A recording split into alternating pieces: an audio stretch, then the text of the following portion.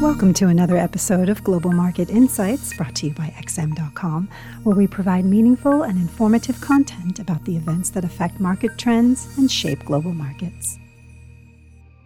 This is the Daily Market Comment Podcast for Thursday, December 23rd by Rafi Boyadjian. I'm Cristina Marujos, and thank you for joining us at XM.com. Virus defenses are going up around the world as the Omicron variant spreads at a breakneck speed, plunging many nations back into lockdown, whilst those that haven't yet shut down parts of their economies are likely to do so after Christmas. Yet stock markets have made a remarkable rebound this week, and the incredible year-to-date gains have mostly stayed intact, particularly on Wall Street.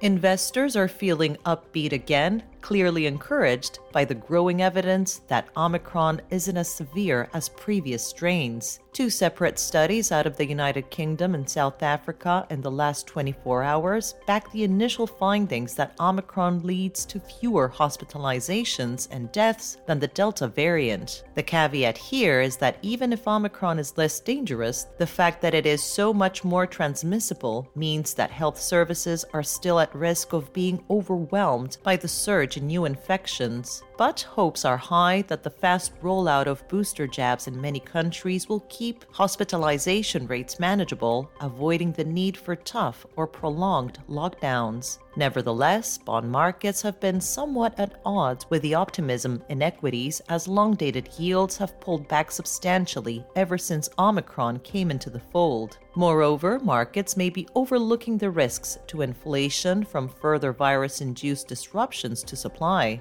With central banks, such as the Fed, slowly turning off the stimulus taps and President Biden's $1.75 trillion spending bill hanging in the balance, it probably won't take much to spark another panic in the markets. But for now, stocks globally are enjoying another positive day, led by strong gains in Asia and a solid open in Europe.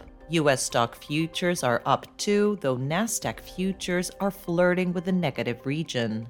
In the FX sphere, the US dollar edged marginally higher against a basket of currencies, recouping some of yesterday's losses amid thin trade ahead of the holiday weekend. The dollar index is being shored up by the typically sluggish euro, which has been unable to capitalize on the improved sentiment or remarks by an ECB policymaker who suggested that an end-of-year rate hike in 2022 was a possibility. The safe haven yen and Swiss franc were weaker too, but the risk-sensitive currencies all climbed to fresh highs against the dollar. The pound hit a one-week high as UK Prime Minister Boris Johnson resisted more stringent virus curbs for England, even as Scotland and Wales responded with more draconian measures. The Australian and New Zealand dollars were both up about 0.3%, having broken through key levels versus the greenback yesterday. The Canadian dollar lagged its peers, firming only slightly as oil prices took a breather from a two-day rally.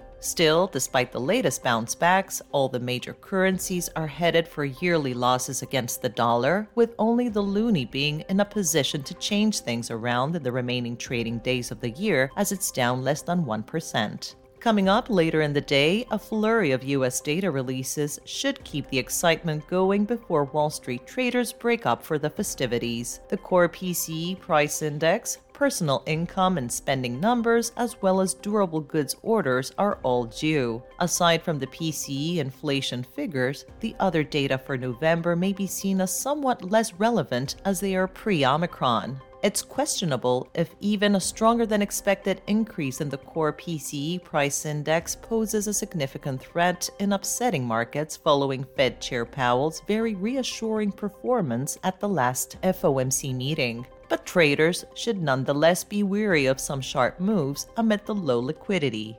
Thank you for listening to the Daily Market Comment Podcast at XM.com. Thank you for listening to another episode of Global Market Insights, brought to you by XM.com. For more in-depth technical and fundamental analysis, be sure to visit www.xm.com/research.